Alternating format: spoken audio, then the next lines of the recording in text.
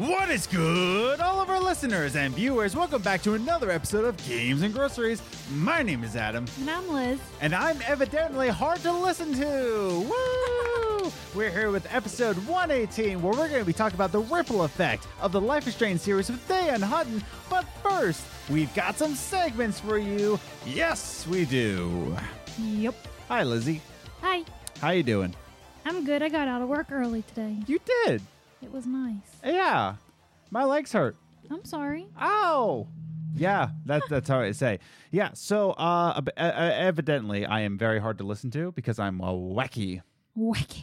I don't know. It's just, here's the thing. I'm not even trying to put on a show. Like, this is literally how I act off camera. Yes. And you can you can attest to that. Yes. I will try to pull If in. you would like, we have home videos of him acting like this. Jeez. I will try to pull back the wackiness, evidently. I do want to craft this podcast into something that some people enjoy. But, yeah, you know, it's all improvements. But, Yeah. you know, wacky. Anyways, thanks for coming to this episode. By the way, if you want to fast forward to Dan Hutton's part, we have different segments for you. But if you want just to go ahead to Dan Hutton, we've got some timestamps for you in the description down below, whether you're listening to audio or video, because this is the American podcast. Do with it how you want. It is what it is. But let's roll into some business news. We got social media accounts. We do. Yeah, we're on Twitter at Gaming Groceries, or you can follow us individually. I'm at Ace the Grocer. And I'm at Journey First. You can follow us individually there, and then you can follow us on Instagram, Games and Groceries, all one word, where you can see behind the scenes photos, some wacky photos that I'll share, as well as some questions I'll ask about the podcast, both on Twitter and Instagram. If you want to be in on a discussion, I've got some questions on there. You can be a part of it. Check us out on Facebook. We got a website, gamesgroceries.com, where you can listen to all the podcasts from the website, as well as you can find out where you can listen to the audio versions of the podcast. Woo, you did it. I did it, as well as some articles I've written in the past. And finally, if you're here on YouTube, how you doing? You doing great? Awesome.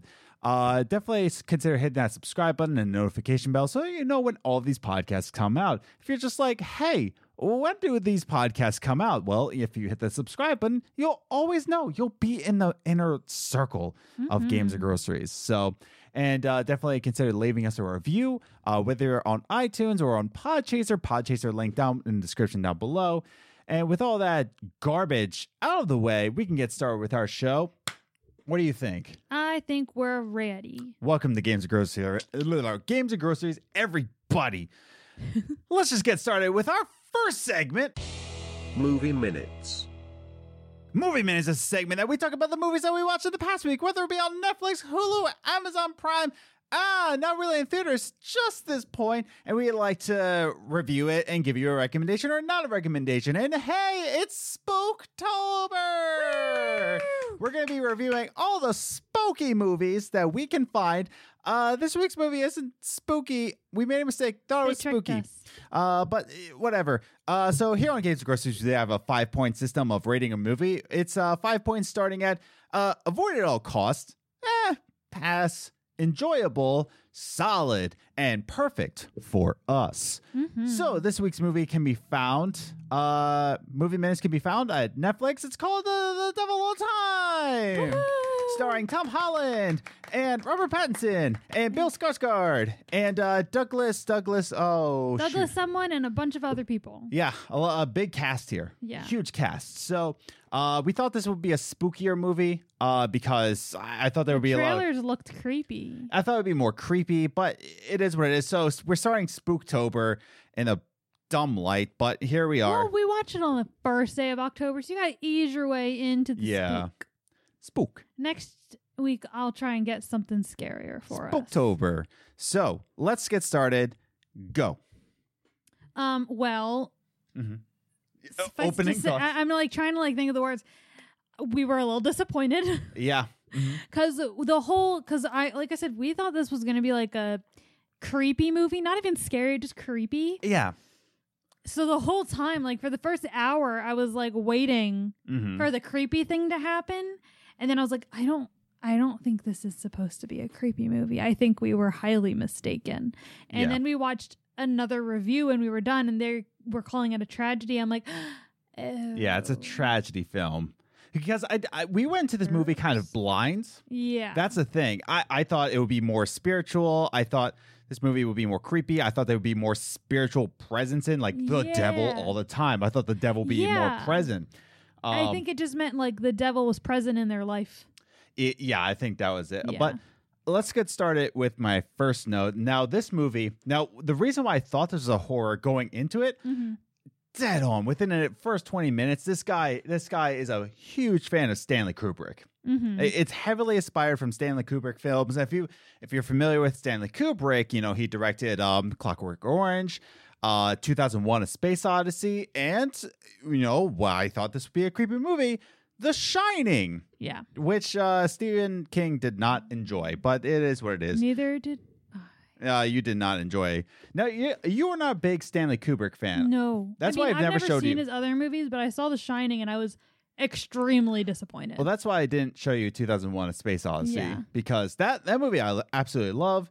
Clockwork Orange, just, yeah. but he's directed many more films Yeah. than that. But those are the big hitters Gotcha. for Stanley Kubrick. Argue with me. I'm at Ace DeGrosse on Twitter. But this movie is definitely inspired with that, with the narratives in the beginning. It's an older style of creepy. It's just trying to put you at an uneasy state, right? Yeah. And that's the way Stanley Kubrick did it. He wants you to wait for the next thing to happen. It's a slow burn. Yeah. That's what it is. Which It's- is why it's extremely long. Yeah, it's a 2 hour and 18-minute film. And that's why I thought this would be more of a Stanley Kubrick style horror movie where it's just an uneasy, just gripping you, like what's going to happen here. If it was supposed to be that, then it was worse than The Shining. Well, let's anyway, second point.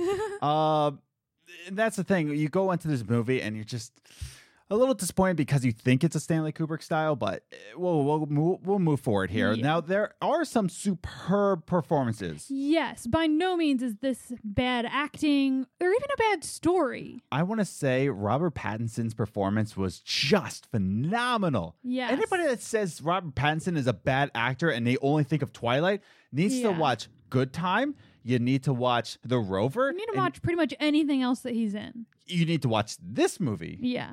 Yeah, like They actually had a lot of English actors yeah, Tom Holland's British. playing Southern American Yeah. in the 60s and 50s. Yeah, this is in the 50s and 60s. It's based on a church cult. By the way, one thing, both Christians here. Hi. If you're a Christian, you're like, why do they make creepy movies about Christians? Well, stop being creepy, Christians, and maybe we won't get this kind of limelight. Anyways, but Yeah. absolutely fantastic performances from Tom Holland, especially. Really, especially Robert Pattinson had Yeah. fantastic performance. Bill Skarsgård, of course. Yeah. You can't go wrong with him. Oh, the kid who played the cousin in Harry Potter, Dudley. I don't remember. Oh, Dudley. I don't know his real name. Yeah. Sorry. He's in it. Actually, I think his real name is Harry. Oh, that's funny. Yeah, I think his name is Harry something. Anyways, but Whatever. here's the thing, though, about the performances. Nothing really seems to have a purpose. And that's the most Yeah. frustrating part, is that every person has a great performance in this movie, but nobody really seems to have like a divine purpose here. Yeah. Like everybody could be expendable. Yeah. Nobody's really there. I'm like gripping on my feet to these characters because I'm not really invested in them, Yeah. but they're so well performed. Yes. It's such a shame. Like, it's mostly the plot that's the problem. The story is a decent story. The Yeah. acting is amazing. The writing is great. It's just the point of the story. It's the way it's executed. Yes. And the thing is, like, all these stories kind of tie together very well. Yes. Like I said, the performances, you can believe in the characters. It's just Yeah. that the plot doesn't execute well. Yeah. And then you don't really care about the story, Nia. And this is my Yeah. last point. At the end, nothing felt closed, even though all the loose ends were tied up. Mm-hmm. It just made you feel dissatisfied. That's the best way I can put this movie. Yeah.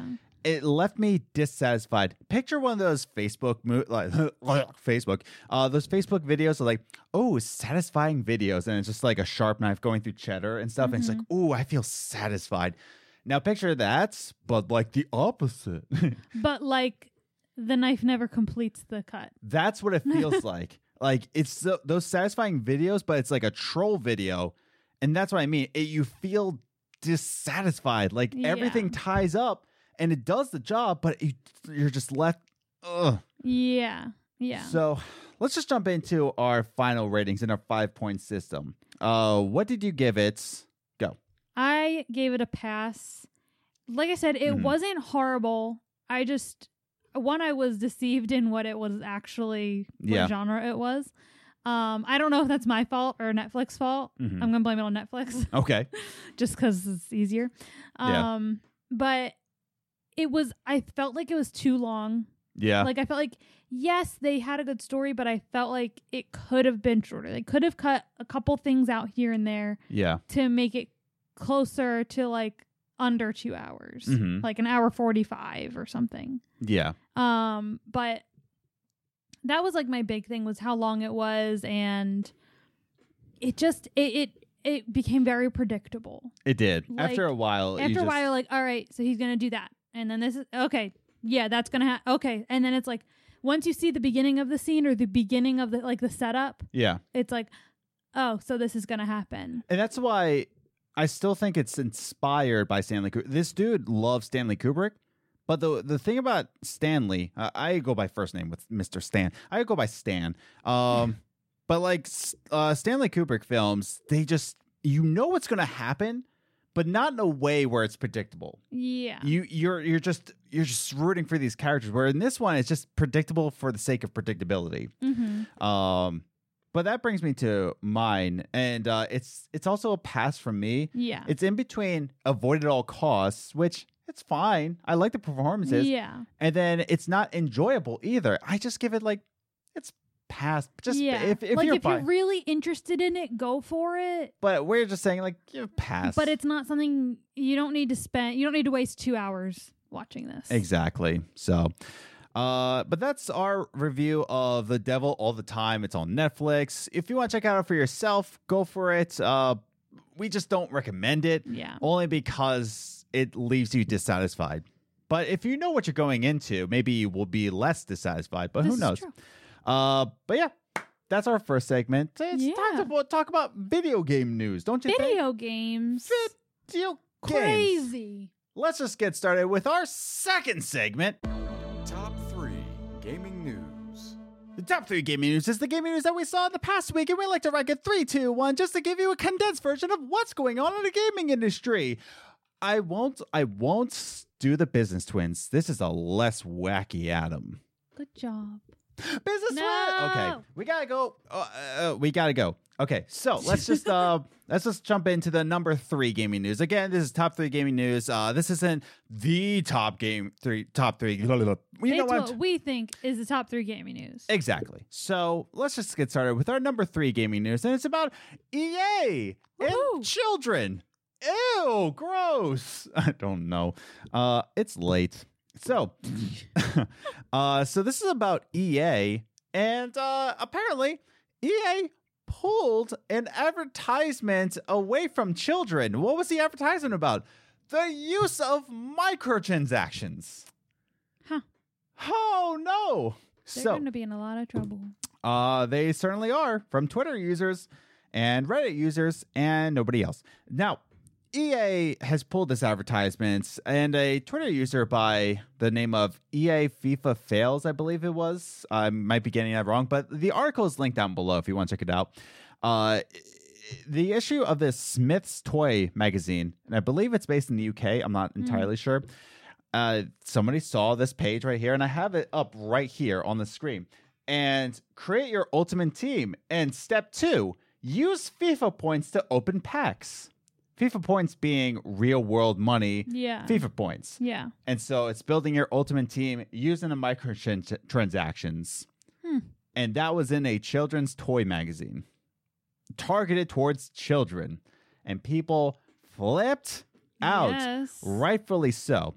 Now, EA got caught. They said, oops. Now, I did look on Twitter. Oh, yeah. It sounds like just an oops. Yeah, really.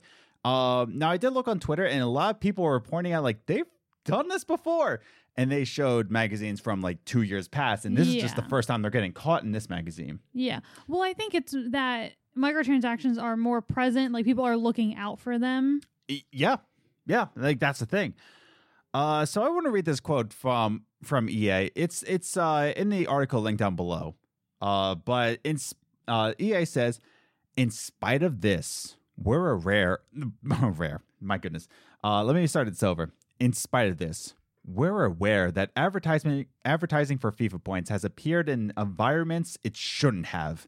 We have been working diligently with Smiths to ensure that the advertisement is not distributed in any remaining copies of their 2020 catalog.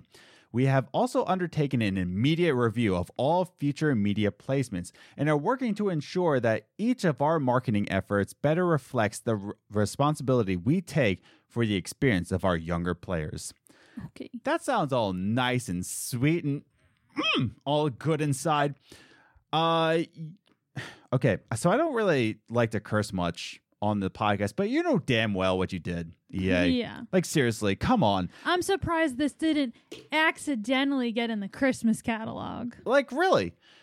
Honestly, it's just, you know what you did. Like, you honestly knew what you did. You know what advertise. And here's the thing. EA, you're such a big company, and you could say that, oh, EA, it's such a massive company that they made an oopsie somewhere, but they've done this for years and years and years, and you have to because you're a big company.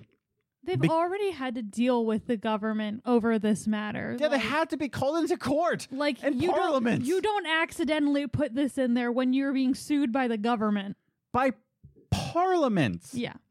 And that's the thing. It's just like you're such a big company that you could say, oh, we made an oops, but you're such a big company that you shouldn't make this kind of oops. Yeah. This is kind of one of those things that like, oh, wait, we're about to send an advertisement to a children's magazine. And somebody who's in marketing and in the marketing department should have been aware of this. Yeah. This isn't just an oopsie. And then they say like, oh, we take responsibility. You damn well better take responsibility. Yeah. Holy crap. In big companies, do you know how many people something has to go through to get approved? Like, you all approved it. Stop playing stupid. I'm sorry for cursing everybody. I don't mean it. We forgive you. Thank you. But that's the number 3 gaming news. Enough about that. I need to. It's not that I'm like pissed about it personally. I'm pissed about their statement. Like they're just playing dumb. They are. Honestly are. It's like, stop it. Stop. You knew what you were doing. Yeah. Stop. Anyways, but that's number 3 gaming news. Talking about, advertising to children with microtransactions. Oh boy, smart move.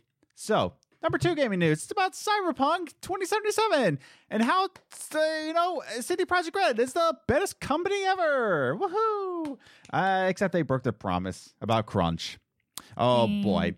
So here's the thing about crunch in the video game industry. I know exactly what I'm talking about because I've worked in the gaming industry. Blah, blah, blah. No, I haven't. Anyways, but crunch is it's part of the culture of the video game industry. It's not supposed to be. Just like a lot of social issues that are going on today. Oh, it's just part of it. And it shouldn't be from our social standpoint. But the thing about crunch is that you get closer to the release date and the game is still not finished.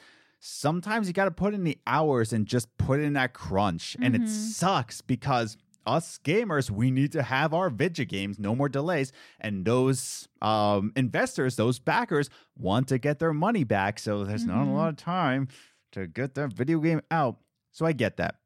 But CD Projekt Red said that they will do their very best to avoid crunch at all costs. They're not going to do a crunch on Cyberpunk 2077. And Jason Schreier pointed this out. Now, Jason Schreier also pointed out that an email was sent out to all the staff saying, oh, sorry, mandatory 6-day work weeks. Mandatory. So let me read this email. It's linked down below. It's the Bloomberg article.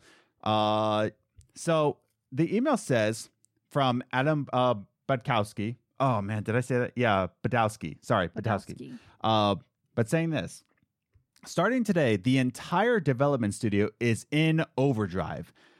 your typical amount of work and 1 day of the weekend. The extra work would be paid as required by the Polish labor laws. Many other video game studios don't pay for overtime. Oh, good for you. He also says, I take it upon myself to receive the full backlash for this decision. I know this is in direct opposition of what we've said about the crunch. It's also in direct opposition to what I personally grew to believe a while back. That crunch should never be the answer. But we've extended all other possible means of navigating the situation.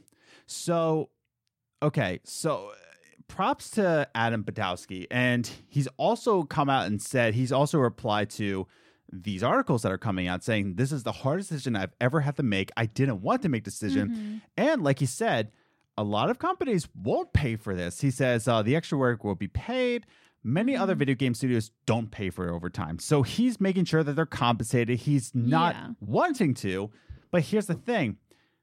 To try to avoid backlash like this, and here's the thing, to avoid crunch, you're going to fail. Yeah. Because our greedy gamer brains want this video game. Well, not only that, like when you said investors, that made me think like he's kind of in a lose-lose situation.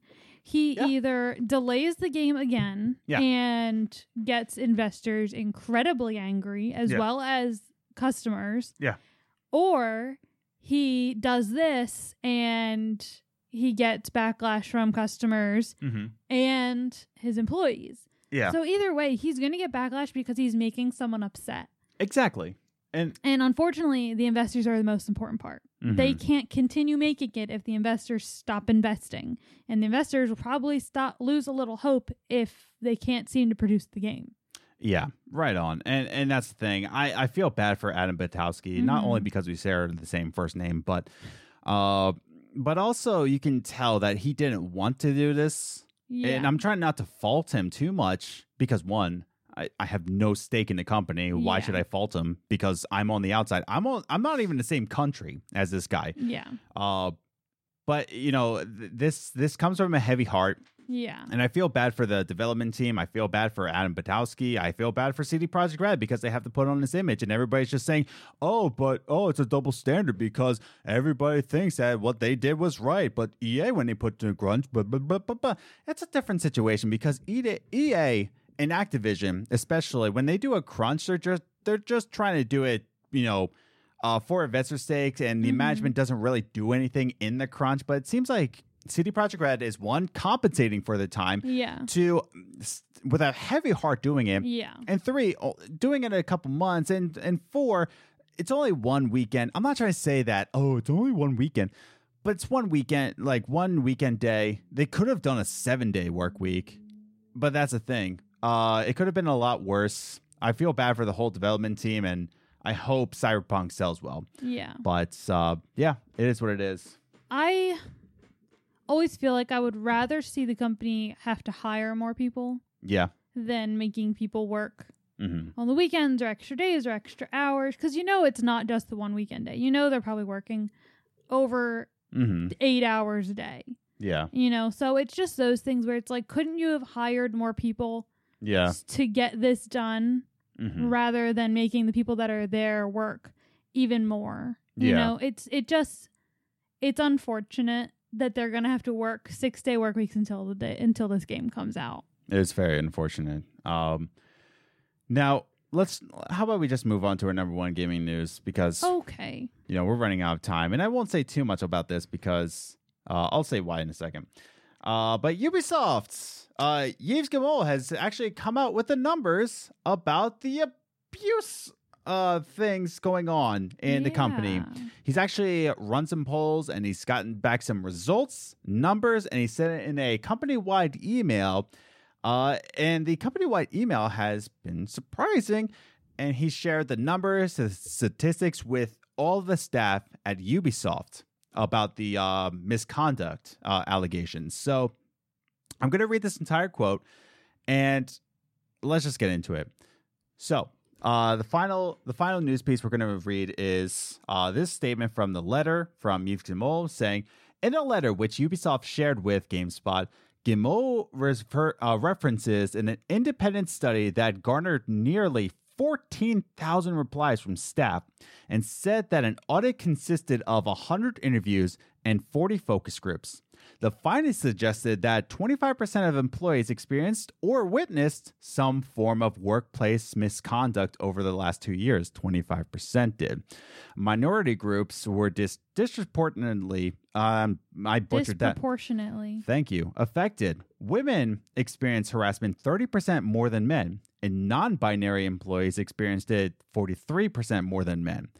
Finally, only 66% of respondents who reported an incident felt that they received support from management.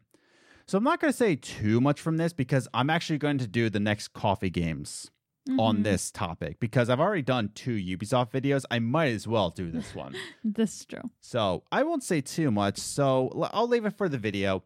But Liz, what are your thoughts on this?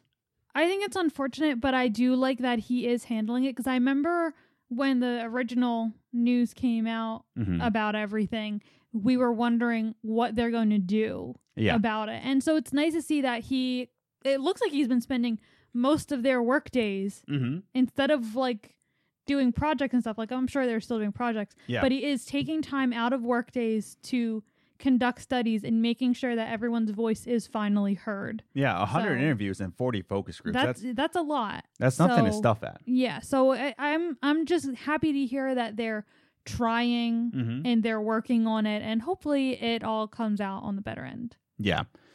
I've got a lot to say about this, and including the letter, I've got a lot to say about that. I'm going to save my thoughts for the video because I could be spending all night on this, but we've got a guest coming on pretty soon. We do. So definitely look forward to that. Subscribe to the channel if you haven't, if you want to see the next Coffee Games video where I'll be discussing this more into more detail. But and I know the news will be a week old at that point, but you know what? It's my channel. I do what I want. Our channel.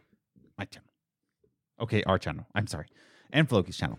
Anyways, so that's the top 3 gaming news. Number 3, EA pulls an advertisement from a children's magazine. Should they be forgiven? Would you like to kiss them on the forehead? Would you like to not do that? Write your thoughts in the comments down below. CD Projekt Red enforcing a mandatory crunch time. But, compensated. Do you think this is a good idea? Is it a bad look for CD Projekt Red? Write your thoughts in the comments down below. And Yves Guillemot, this letter that he sent out, is it a good sign? Is it a bad sign? Is it stupid? I don't know. Write your thoughts all in the comments down below. But with all that said and done, let's bring in our guest. We're going to bring on Kate Marsh herself, also known as Diane Hutton. Yes. Who's a fantastic actress, fantastic Twitch streamer. I'm so excited to talk about the ripple effect of Don't Nod with our next segment with our special guest, Diane Hutton. Woo! Coffee time. All right, everybody, we are back with our very special guest, the other queen of Twitch, not just Katie Bentz. Don't listen to my words over here. It's Diane Hutton. Woo! What up? Thanks for having me back, guys. I don't know about a queen, though. Maybe I'm the hot dog of Twitch. Oh, no. Yeah, because when Katie Bentz was on here, we just said she's the queen of Twitch, and she's like, oh, no, me and Diane are both the queens. So you are now the... that was nice of her. Co-queens. Co-queens of Twitch. But Queens. I don't know. I don't feel very queenly. I feel more like the court jester. Baby, I'll take that. I'll respect it. Yeah. Not everybody can be royalty. Some of us need to be jesters, and I fit that role. Yes. But here it is. Dan, we want to have you back on the show because, one, you're such a pleasure to have on. You're such a good person, and you're so funny. Thank you. By the way, her Twitch account will be linked down below.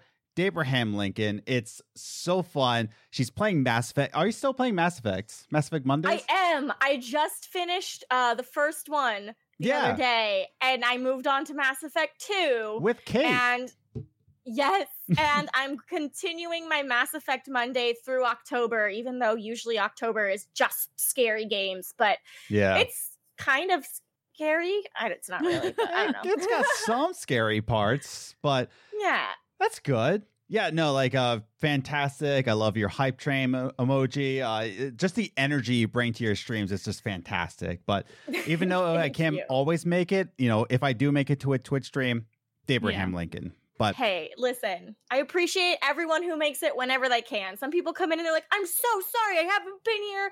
And I'm like, hey, it's cool. We all have lives. Like, please. I'm not thinking badly of you. I get excited actually when people who have been gone for a really long time come back. I'm like, oh my God, it's so good to see you. That's why it's good to be subscribed to Dayan. Just go ahead and do it. It's in the description down below. Let's just get started with our topic because the other reason why I wanted to have you on, because you played a very important character to everybody's heart, Kate Marsh on Life is Strange. And also Alyssa. Alyssa is very important. Your personal favorite. It's my personal favorite because I like to rewind the football to hit her in the head every now and again. But and every other torture that happens to her. Poor Alyssa. I hate playing with you. But yeah, I wanted to talk about the ripple effect happening with Dontnod, but especially with the Life is Strange series. And I want to get the topic rolling here to us personally here at this table, including TV Box Dayan right here. But how has Life is Strange and Dontnod affected us personally, right? And I want to start with our guest because I feel like Life is Strange has affected you very personally. So Dan, let's start with you. Yeah, that is yeah, absolutely. I mean, they changed my life, and I'm not even being hyperbolic. There we go. Yeah. Hyperbolic about it. Like, if I hadn't been on this game, I would have never been on Twitch, which is now my career, which is now like so much of my life, which supplements my acting career and keeps me like going between acting jobs. Like, absolutely changed my life. Just getting me to be a part of this franchise, and then, as a result of that, being a part of the community and having the supportive community. And I absolutely would not be here today without Dontnod and Life is Strange and having been a part of it. Man. And it's crazy, like the road you took until there and the effect you took in just the performance of your character. It's incredible. But yeah, I mean, Life is Strange personally. Liz, what about you? I mean, Life is Strange was what got me in the video games. Yeah. I don't think you would have been able to have this podcast with me if I didn't play Life is Strange. Yeah. Or if I didn't play it. I watched PewDiePie play it. Yeah. That was my first experience with it. And then I was like, I don't like his choices. Can I play? Like, I want to do other things. Myself, please. Yes. Because he actually did not save you. I'm sorry, off the roof. I'm not shocked that PewDiePie did not save me. He doesn't pay attention, to anything. And it drives me crazy. He's like, what am I doing? I'm like, she told you 3 times what you're doing. What do you mean, what are you doing? But yeah, I mean, so Life is Strange got me into video games as a whole. I mean, I don't count really Sims because that was like the only video game I played. Yeah, that's a different game. Yeah, exactly. So like, this is what got me into like the community and showed me that video games aren't just like shooting games and like Halo type stuff. It's like, it can be a story and it can be chill and has nothing to do with your ability at playing video games. So yeah, I mean, it impacted because, like I said, otherwise I don't think you would have even asked me to do this podcast with you. Yeah.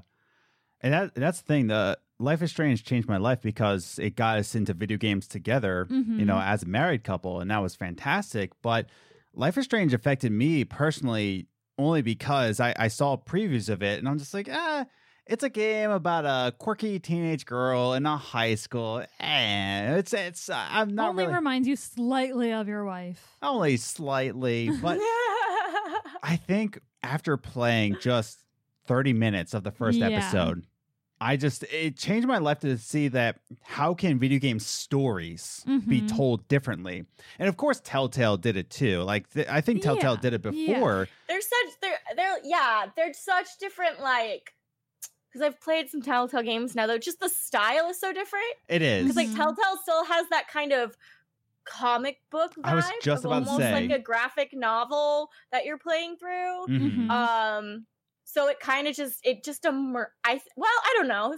Walking Dead is still pretty immersive, but more relatable, maybe, because there's like a more realistic kind of feel to it. And that's the thing, is that I feel it's more comic book, graphic novel, because Walking Dead has some real issues in it, but not in the way that Life is Strange does. But the plot point of Walking Dead is not realistic. It's not something that everyday person is afraid, like worried about happening. Yeah. Whereas Life is Strange, like other than the rewind powers, apparently. Yeah. Like clearly, but like the big main problems are things that people face every day. I think just episode 2, just the end of episode 2, where he had to save Kate off of a roof. Yes, that's great. Yes. Had. Yeah. You have no choice, people. You have no choice. Yeah, like really, if you don't save her, and that's the thing, it did not hold back. It had you so invested into Kate, and even just with 2 episodes, just within 4 hours, you're feeling for Kate, and you know exactly why she's on that roof, why she thinks this is the only way out. You get to read the postcard from her dad, and it just Donut did not hold back, and it just made me realize that stories can be this way in video games, and it can be accepted, and not only accepted, but executed extremely well. And I think it affected us personally so much in that way. And I'm just talking about the 3 people at this table. Yeah. Even though Diane's a TV box. But, you know, that's beyond. They're in spirit at the table. You are there in spirit on the West Coast, but we're over here in the Beast Coast, you know? No, don't do that. Okay. But now we're just talking about the 3 of us. Now, I want to talk about the community now, right? And what surprises me is that Life is Strange built this phenomenal community. It's not just a now before I move forward, I do want to ask this. Do you feel like Life is Strange is a cult classic, or it's more than that? It can't be a cult classic. It definitely dips its toes, I feel like, into cult classic world. Yeah. But it is so much more widespread. Like a lot of people, even if they haven't played it, know about it and like maybe want to play it, and maybe that's also like I think good on the marketing team, because so often, you know, like the first episode was free for so long, and so a lot of people just grabbed it, or like they have sales all the time, and so people just grab it and then they get to it, and there are cult classic vibes, I feel, with it. And I think almost it's like, maybe a better way to describe it is like, as a whole, it's pretty mainstream at this point, but there is a very dedicated section of the community that is much more like cult classic vibes. Like, which like they're the same people that like, there's so many in my stream who I love it, and they will watch anyone play the game. They love watching new people play it. They've watched it a million times. They want to watch new people experience it. And for me, that's a lot like, you know, Rocky Horror Picture fans going to live shows and dressing up, you know, it's like a similar kind of thing. Like, so definitely it's hit mainstream, but there is a section of the community that's really taken it to another level in a really good way. And that's what I mean, is that there's so many, like you said, there's one section, but there's so many other sections of this that when I say that, is it a cult classic? Like what you said, it kind of toes the line, because there are definitely sections where it takes itself to a cult classic. We even had on in the last episode of the Tell Me Why episodes, Mike Keddy, who co-founded a Life is Strange fan club that's so widespread. And that's the question I do want to ask. How do we feel that Don't Nod and the Life is Strange community, how do you think they felt in developing this community? And Diane, that's the other reason why I bring you on, is I feel like you're an expert on this, with you and one of many experts, but you are part of the community. And not only that, but you've built a community on Twitch, and you're within that Life is Strange, as are we, but not like you, the queen of the community, I would like to say. But how do you feel at Don't Nod in developing this community? How do you think they did? I don't think any developer of a game or a show or anything can ever know the community that will grow out of what they create. I think it's a testament to how honest and true and good and just pure the intentions of the developers were, that this community grew up around it, because I think that's something that people really feel with the game, even if they don't realize it. Like, they're feeling the honest, raw passion of these devs, and that led them to create something beautiful, which then leads people to connect to it in this other beautiful way. So, I don't think that the devs had any idea. I mean, actually, I feel like I kind of know, because when I went in to record after the second episode had released, because we were recording while things were releasing still. And like, they told me the scene in the hospital they had written, but they weren't sure if they were going to put it in, because they were like, I don't know, like, not everyone will save her. Do we need this? But the fan reaction to Kate was so strong. They were like, I guess we're putting you in again, because they will murder us if we don't. Oh, no. So, not murder, but like, they will be upset if they don't get to see her after saving her. Yeah. So I think we were all so surprised by how well this small little game. Yeah. I mean, it was released by Square Enix, but Don't Nod is such an indie small studio at the time. And so they had no idea what to expect. And I think we were all over the moon, pleasantly surprised by it all. Yeah. And I want to bring it back to you, because when you said that they weren't sure to bring you back in for that hospital scene, right? How surprised were you personally, Dan Hutton of Abraham Lincoln? How surprised were you of the fan reactions to your character, and how has it rippled effect into your community? I mean, I definitely was surprised, because I went in with zero expectations, like, it was a new game. Like, I didn't know anything about games at the time. Like, I didn't know who Square Enix was at the time. And everything's so secretive and all this. And I was just like, I've got a video game coming out. I hope it does well. I fortunately, and like, I'm lucky about that this has happened, was before I did Life is Strange, I was in a kind of classic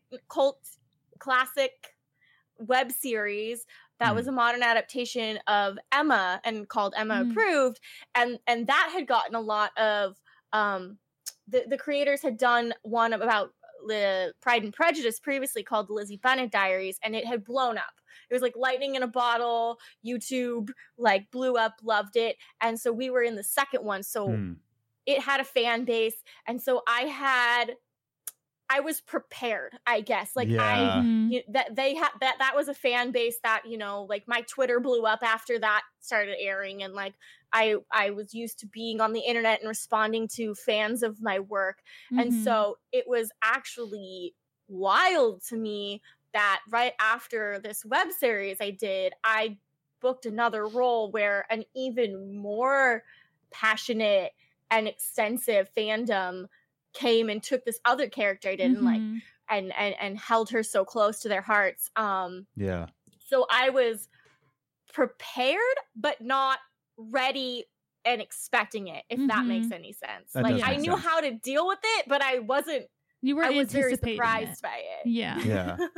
Because I feel like you and I was going to say, oddly enough, but Steph had a good role in Before the Storm, but I feel like you and the character of Steph Gingrich just had this massive fan take on the reality of life, right? And I feel like they attached a lot to Kate March. I was about to say Katie March. I don't know why. Maybe because I was thinking of Katie Bence, because of Steph Gingrich, blah, blah, blah. But I feel like they saw Kate Marsh as a victim of bullying, right? Yeah. And I said this before, the community of gaming, right? Back in the old days of 2002, you had a lot of bullying and just to enjoy video games. Yeah. Right. And I feel like we relate to that a lot, because we had to go through that. And the way that you performed as Kate just felt raw, emotional, and real, that it was incredibly relatable, You know, and I feel like that's why it attached to your character a lot. And of course, you know, the other characters. I'm not trying to discredit anybody's performance on that, including the pasta elitist himself. But I love Nick. Okay. I mean, he was a fantastic character too. Yes. But this is about Diane Hutton, Adam. Don't get off topic. But it's okay. But I do agree with you that I feel that Life is Strange, it has its pockets, right? Yeah. It has its fandoms. One takes it a lot more seriously, a lot more passionately, but others just take it to be this great emotional journey that they went on, and they appreciated it for what it was. Because I feel like that's how you took it. Yeah. I don't think yet you're part of the Life is Strange fandom as in very strong cult-like construction, but you were on this journey. And, would you say that that's true for you? Yeah, because like it kind of matches up with the types of shows I enjoy too, where it's like I really enjoy like the drama and just like things always happening and trying to figure it out, and just constantly worry. I don't know why, but it's like constantly worrying about something in a TV show. Like I just love a good drama show. Yeah. And it goes well with Life is Strange. It's very dramatic. Yeah. And something's always happening. Something always. They took like all the possible like worst case scenarios of adolescence and like shoved them all into one game, which is why I think it's like it's hard to not find a character you relate to. Exactly. Like I personally relate to Max as like the awkward, shy, don't know what to do kind of person. So there's someone for everyone to relate to, I feel like. Yeah. I'm trying to think of like who I connected with a lot. I don't know. I kind of felt for more characters more than related for them. That's true. Yeah. I think because a lot of the main like big characters were female.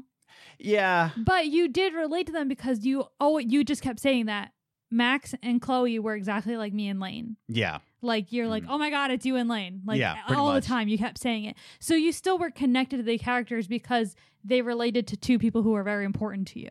I related a lot to Frank in some ways, but you know, that's stories for another day. You really like Beans? Yeah. I do love Beans, actually. This is true. I do like Beans.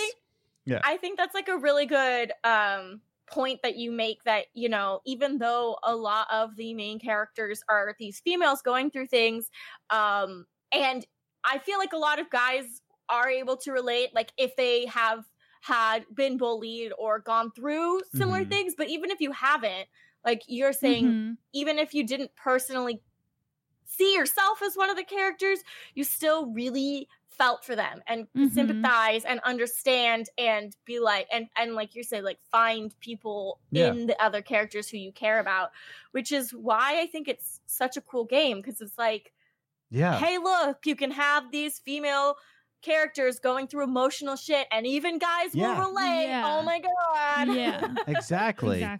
And Diane, we don't curse on this podcast. That's strike number 1 for you. I'm just going to write that down. Sorry, I don't even remember what I said. Well, you blacked out. Well, you already have 1 strike, Diane. So 5 strikes, and you're back on the podcast. You can bleep it. You can bleep me. We're too lazy. But that's the thing, is that I in terms of just the community, I feel like this would be the last point on the whole community jargon, I guess I'm trying to put out, is that, you know, this game, it does relate to a lot of females, the LGBTQ community, but me being a white, cis male who's also a Christian, I felt for these characters. Yeah. Right? But I'm also left-leaning, so that's points off for me. Oops. But you're so strange. But even with my demographic, it reached to me, and I showed my friends it. Like, you got to play Life is Strange. Oh, why? Because I said so, and I'll punch you in the throat if you don't. And they played it, and they loved it. I haven't found a single person who's played Life is Strange and they didn't connect with it in some way. And except that one time I showed episode 2 of season 2 to our friends. We're like, this is a great game. Watch this. And it was like the worst episode. We're not talking about rules right now. We're talking about Diane Hutton. Don't get off topic. I'm just saying that there were 2 people we haven't gotten yet because they watched the worst thing. That's the worst true. one. none of them the worst ones. It's a little differently. Don't burn the bridges of Life is Strange 2, people. Anyways, but let's go on to the ripple effect even further here, right? And since we're talking about the effect of this, building community and affecting us personally, now talking about game development in of itself, do we feel like Life is Strange had this ripple effect where it was more accepted that we can talk about real issues in the medium of video games? That it doesn't have to be shooty, bang, bang, pow, pow, doom. But Dan, what do you think? I think so, because I remember like when it first came out, I was trying to read all the articles that came out about it and trying to like gauge like how is this game doing? I have no idea about video games. And that's something I saw a lot of articles writing about. And like we said before, they didn't start this. Like The Walking Dead or Telltale was doing this a little bit, Until Dawn hit it, like there were other games, but this one, I think, I don't know if it's like at the time it came out or what, but I think it definitely opened the door for more story-based, emotional, look, the cinematic. I know at the time it was like fairly cinematic for a bunch of video games that were out. I do. I think it definitely didn't not affect things. I can't say with like too much authority how much it did, but it definitely did something. Yeah, I feel like it because kind of going off of what Dan said was that, you had Telltale, you had Until Dawn and things like that, but I feel like this is the first one that I've seen that it dealt with just regular, like it was like watching a regular TV show. Like I said, it reminds me of my regular drama shows. Like, it wasn't something upscale like Until Dawn where it's like not completely realistic. That would that's like a horror genre. Yeah, like it's specifically like a movie. Whereas this dealt with real life things, and that's why drama series are popular. I feel because people are like, oh, I've been through that. Yeah, or I've done this. Whereas no one's been haunted in the woods by their friend / a monster. Right. Like, Yes. Whereas drama series, like you've dealt with a suicidal friend or suicidal thoughts or missing your best friend or disconnecting from a best friend and getting someone back that you like, things like that. Like a lot of people have dealt with that. And I think this is one of the first games to deal with something that's real and almost like a TV show that you're running the show. Now, to combat your one point about you've never been chased down by monsters. Now, here's the thing. Have you ever visited West Virginia before? No. Well, there's a many of monsters in West Virginia. I said haunted by your friend / monster in the woods. Have you been to West Virginia? Oh, my goodness gracious. Andrew Orsi has been to West Virginia. We'll ask him next time he's on the podcast. Yeah, it'll probably be But this isn't about Andrew Orsi. This is about Dan Hutton. My goodness. Stay on topic, exhausting. Lizzie. But no, I do, as someone who's been into video games since the NES days, when I was a kid and I had an NES in 1995. Say, you weren't around for the NES days. Listen, I have a time machine. You don't know. But I've been following since I was a kid, right? And just to see this kind of game, because there have been story games like this, very similar to this in the past, right? I'm trying to remember when That Dragon Cancer came out, and that was a very emotional video game. I want to say it's a little bit before or maybe a little bit after Life is Strange, but it didn't really hit like Life is Strange in terms of consumer marketing, right?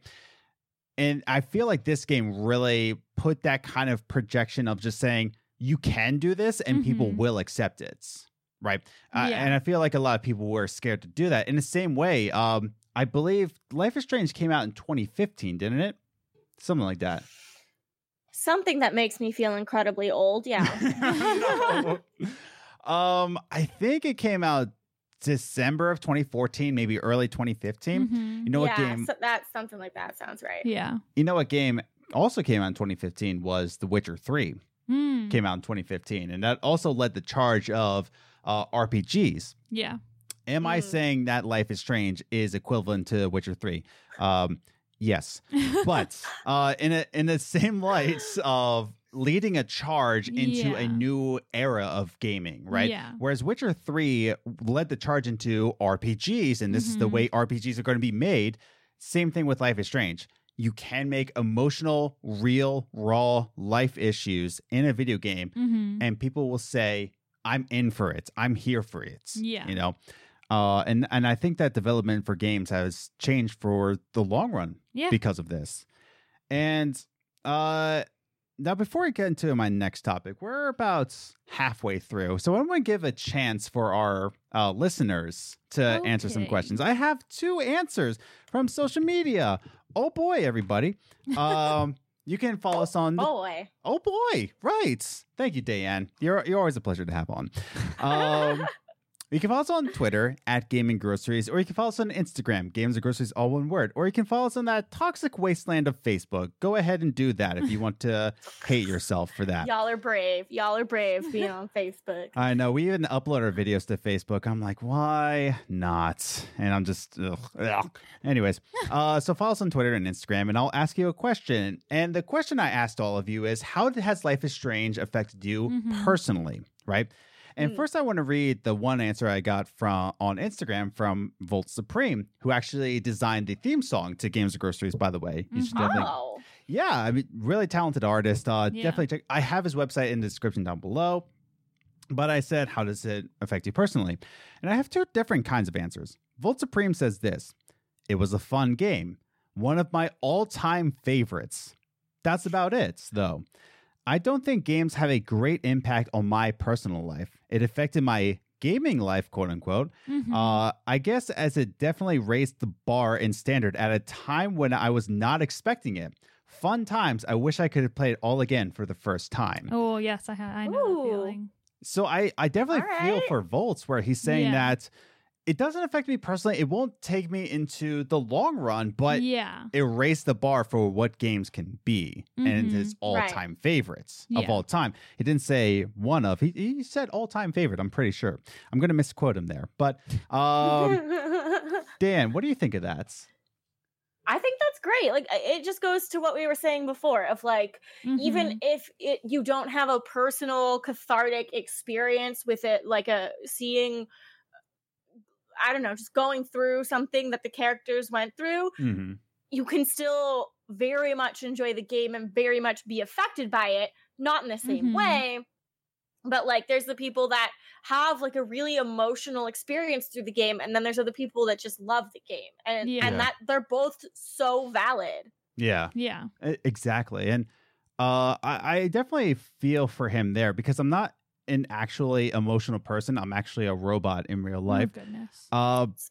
But it is one of my all-time favorite games. I have explored Life is Strange universe in many different facets, and I'll go back to it many different times, and it does affect me in a way of this is how gaming can be. But I want to read Commander Nikki's topic on this, which is a different way, and it's interesting because it's praising this podcast, so I love it.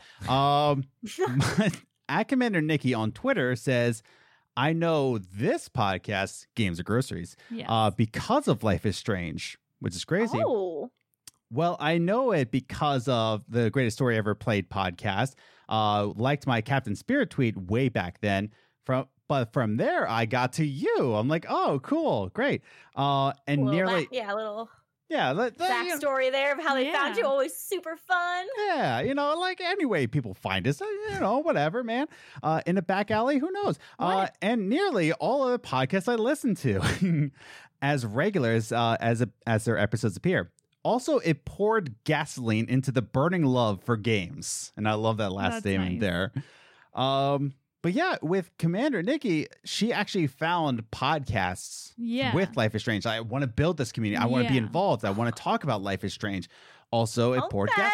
Yeah. And I think with this, we can break it down to some people play Life is Strange and they want to build a community. They want to reach out to people like, did you feel something? Yeah, and connect they want with to talk about it. They want to be like, oh my gosh. Dan, what do you think of this? Of people wanting a community to talk about it with after? Also, how great our podcast is, but either one, goodness whatever you want to start with.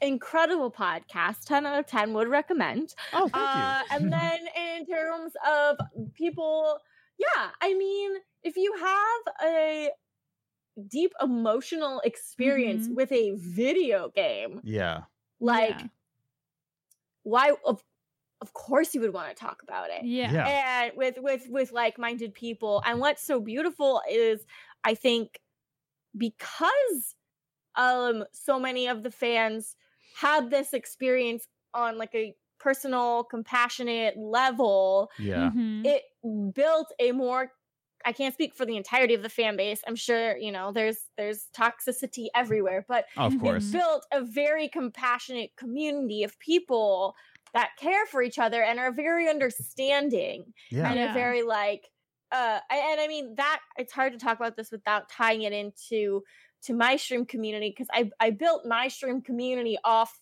the cornerstone of the Life is Strange community. Because I started with playing the game, and that's what people came to watch me see, or came to watch me play. Words, I talk for a living, it's fine. But because of that, and then because I was, you know, the voice of Kate, who goes through this huge mental health crisis in the game, I began advocating for mental health. And so on my platform, on my stream, like, we're very open, and people come in and they say they had a shitty day, and like 5 people will be like, are you okay? Do you need to talk? We're here for you. Like, that is it so just nice. It's so nice. And I take it for granted, I've realized, because I just assume that the internet's gotten nicer, and then I'll like read stuff that other female streamers are tweeting that happens in their channels, and I'm like, oh, this doesn't happen ever in my channel. I've like created this like metal armor of like kindness and compassion that trolls don't even like try to break through, and I'm like, I love it. This is great. And it's and like I said, I contributed it to Life is Strange because that's the fandom I like siphoned off for my own work. So it's incredible. Now, I do want to take some time for you to roll out the red carpet for you. And I will leave some links below, but you are involved in some very good, incredible mental health communities, and as well as some companies that do involve themselves. So I wanted to take some time, talk about the organizations. Thank you, Adam. There you go. Good brain. The organizations that you're involved with that does deal with the mental health. Absolutely. So I'm a streaming ambassador for Take This, which is an organization that aims to end the stigma around mental health. In the days of conventions, they made sure that there were mental health panels. They had doctors and psychiatrists and professional mental health people. That's not the word I wanted to use, but it's all that's coming to me right now. I know. They made sure they were on the mental health panels. They would provide AFK rooms where people could go if they got overstimulated or overwhelmed, and they're just these like nice quiet rooms with coloring books and soft music that you can just go to, because I get overwhelmed at conventions. We raise money for them a few times a year. I refer people all the time to they have a huge resource page on their website of both free and pay for mental health resources, like helplines all over the world, apps, therapist directories, all kinds of stuff. I refer people to it all the time, and I've been using it, trying to find like a online app counselor situation since I'm 6 months into quarantine, and like, I maybe need a therapist again. Things are not good. So they're the main I know there's other incredible organizations. I donate monthly to BEAM, which is the Black Emotional and Mental Health organization that specifically works with Black communities. And other than that, those are the only 2 I kind of work with right now. There are a few I want to look more into, but yeah, that's where I'm at right now. definitely send me any links that you would like me to put in this description. I definitely want to bring more light into these organizations because you are doing great work, especially with Take This and, of course, Beam. If you have the time, listeners, definitely take some time to look into these, see if you want to get involved as well. But yeah, thank you for doing this, honestly. Of course. I fell into it through Life is Strange, honestly, and I couldn't be happier that I did because it's helped my awareness and my understanding and made me more aware and compassionate. And I've seen the need for like having a mental health positive space online. And I know I'm not claiming to be the only one that does it. There's amazing other streamers that do it as well. And I'm just glad it's becoming more normal. Yeah. And that actually jumps into like my next topic here.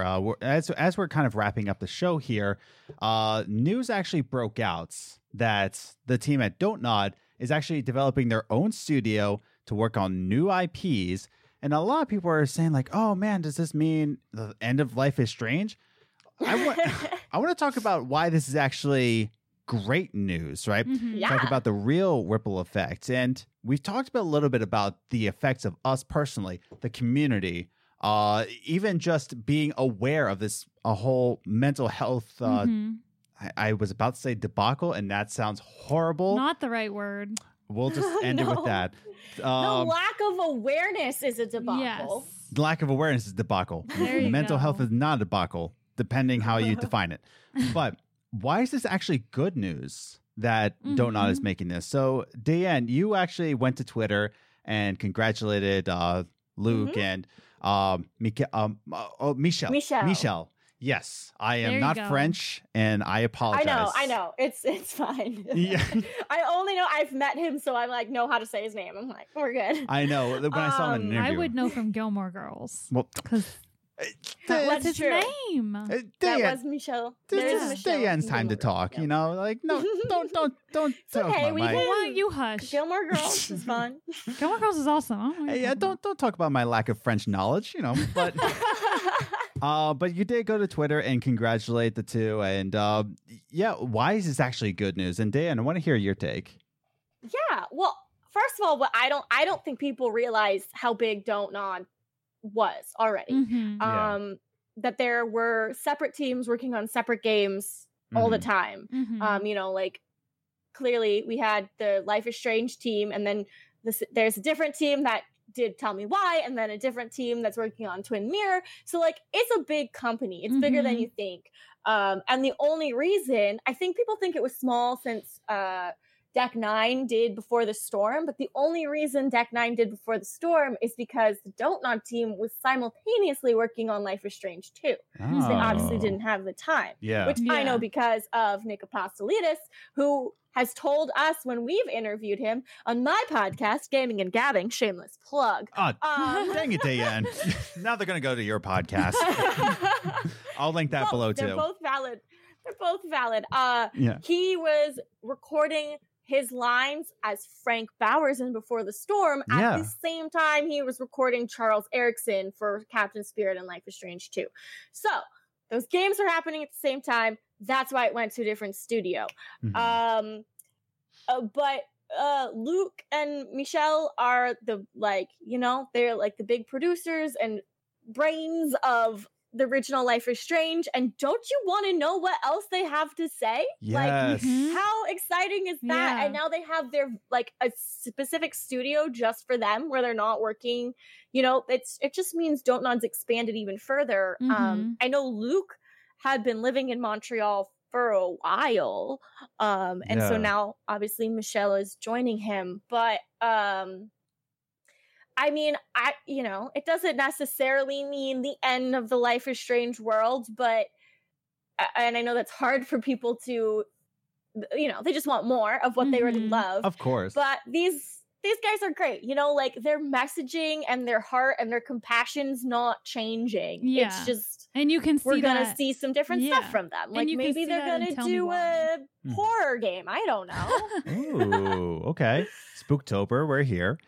And that's the thing. I like what he said. It's like we can see more from them. Yeah. And this gives them the opportunity to reach out to more. And I think the only reason why they got their own studio is because of how well. Yeah. By the way, touching a little bit about your Nick Apostolides interview, one of my favorite episodes ever, just because he's a fantastic human. I know he's so funny. Just hearing about how he choked himself in the Resident Evil 2. Yep. That was a great out. story. But I remember him talking about that. Well, not that, but also when he said that he was recording for Frank Bowers and also Erickson, Chris? Charles. Chris is the son.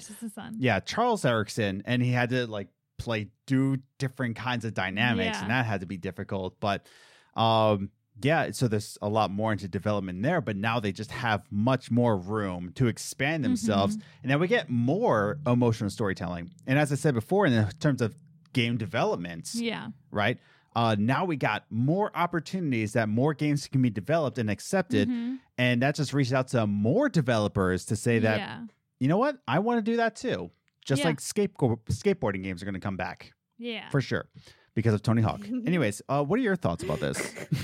No, I definitely agree that this is like just a great thing for Don't Nod because like Dan was saying, like they get to tell more of what's on their mind and what they want to, like stories they want to tell. And you can see that they have more to say just from Tell Me Why. And we're still all very excited for Twin Mirrors. Yes. Is that what it's called? Yeah. Twin Mirror.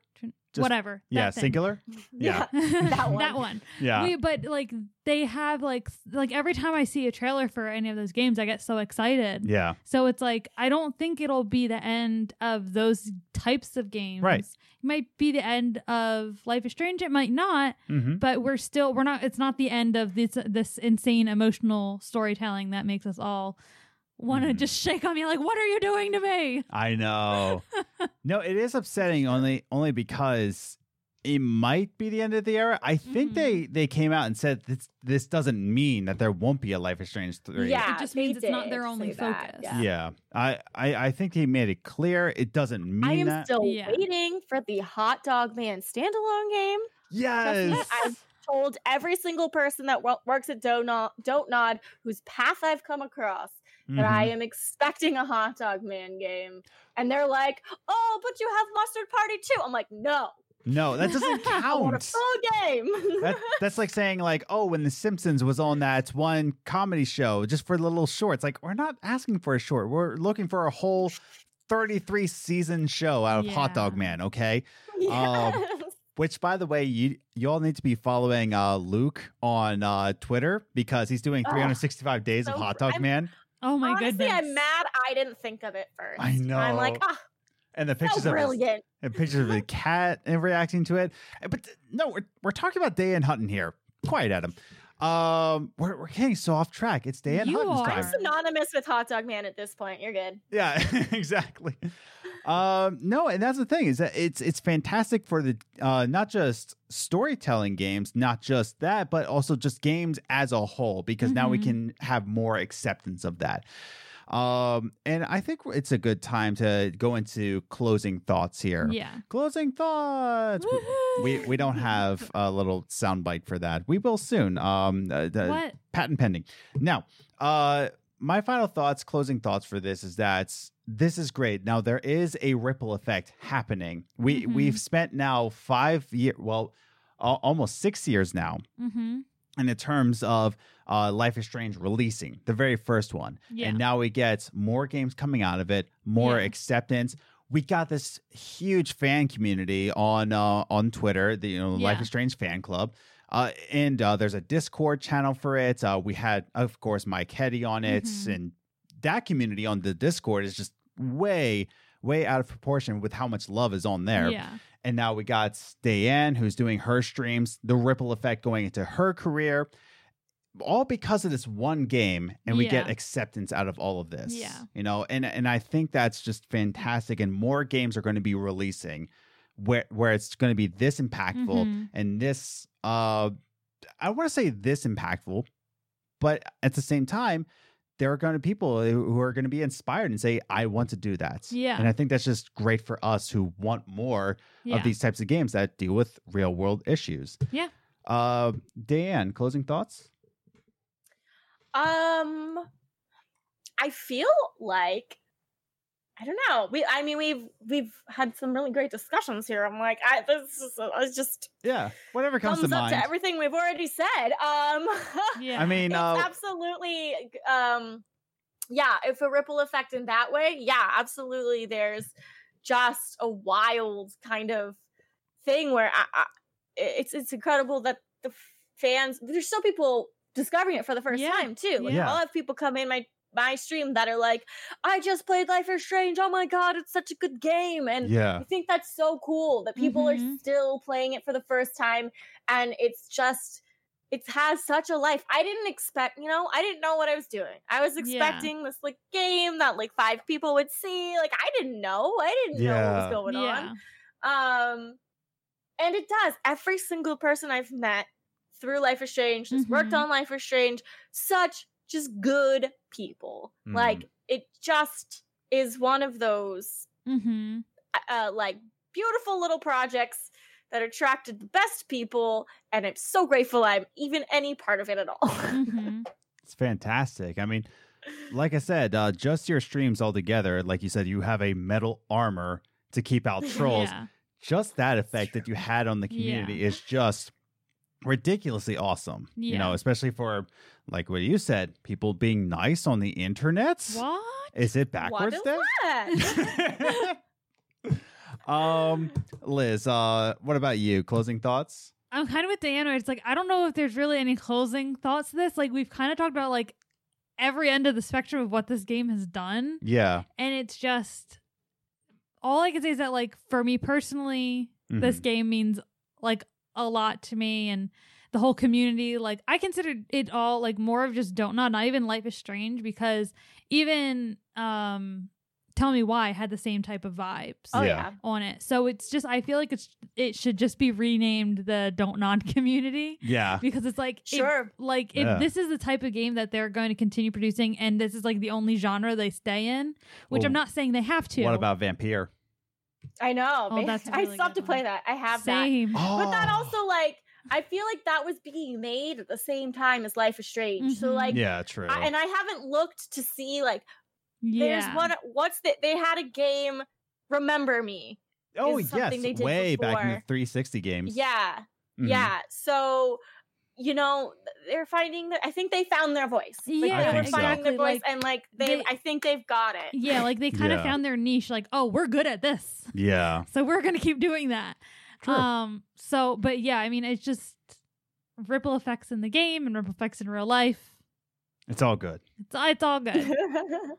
So there's no closing thoughts to this. So before we actually close out the show, I want to roll the red carpet twice for Dan Hutton. And double layered red carpet. I know we got so many layers. You might as well say it's 2-ply, but that's toilet paper. I know what I said, Dan. So like I said, your Twitch channel. You were also working. Last time we talked, you were working on a Scooby-Doo. I was about to say a remaster. I'm thinking about the Tony Hawk's remaster, and that just came to mind. Fan project, and talk about anything that you're working on, projects, anything we should keep our eye on. What's going on in the world of Dan Hutton? Yeah, absolutely. So, like I said, I stream at Dabraham_Lincoln. It's DAYE. I am so close to 10,000 followers. I'm less than 100 away, and I cannot believe that at all. Get on that, people. I also have a podcast with my friend and actress and streamer Amber Plaster called Gaming and Gabbing, where we gab nonsense about games and also have really cool guests that we interview. And that's super fun. We're on our 2nd season now.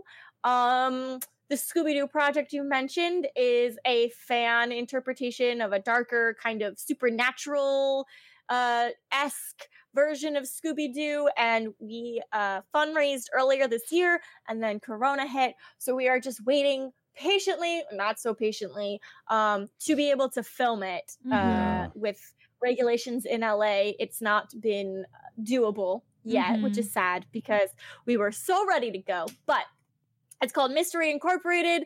Do look out for it. Other than that, I think those are the main ones. Hold on. Let's go back to Gaming and Gabbing, because you said season 2, but you had a very important guest that you just revealed on season 2. Who did you just have on your show? I'm like, which episodes are out? Because we've been recording them. We had my very wonderful friend Stephen Chang on our podcast, who is the voice of Jesse in The Last of Us 2. And he has no social media, so get at that podcast to learn anything about him. I know. That's why I was like, oh my goodness, that was such a great find. I mean, Life is Strange... my goodness, Last of Us Part 2 was such a controversial game. And of course, his character was... kind of in the works there. Like, do I like him? Do I not? But guess what? There's a person behind that character, and you get to know him a little bit more through Gaming and Gabbing. Woohoo. Get on that. It's another G&G podcast, so you'll love it. Yes, we're the other G&G podcast. The other G&G. I think we're the other G&G. You guys are much more successful than us. Who knows? No. Dan, I guess the last question I have for you before we close out the show, favorite flavor of Cholula? Go. I didn't know there were other flavors. What? So I just would buy the normal. I didn't know. I now know, and I'm going to try them all. So. No, well, I would say start yourself up. Now, what's your heat level? Like, do you like a lot of spice or just a little bit of spice? No, I do like spicy, but I am pretty sensitive to it. So I'm like a mild kind of girl. Try the chili lime. Chili lime will probably be for you, or the sweet garlic chili. That's okay. I love the sweet habanero, but that's got some heat to it. But I think you're going to like the chili lime. Tuck this away. Bang. But also try the sweet habanero, of course. Oh, always. I'll try them all. Yeah. I'll have like a tasting session. This will be great. And report back to me, if you will. Thank you very much. I will. I'll let you know. Which one's your favorite? But for now, it's just the original. Thank you, Dayan. Once again, original Cholula lover here. But it's always great to have you on, though. Like, such a fun blast. Thank you so much for having me back. No problem. Honestly, no problem. But yeah, again, anybody who's listening, anybody who's watching, definitely check out Dayan's Twitch channel, Dabraham Lincoln. I'll have those links to the organizations down below. They will be in the forefront of the links. Definitely check out those organizations. And other than that, definitely follow us on the social medias, Twitter, Instagram, all of that. And we thank you so much for listening to this podcast. Remember, for the love of God, wear your mask. And we'll see you in the next one. Peace. Bye.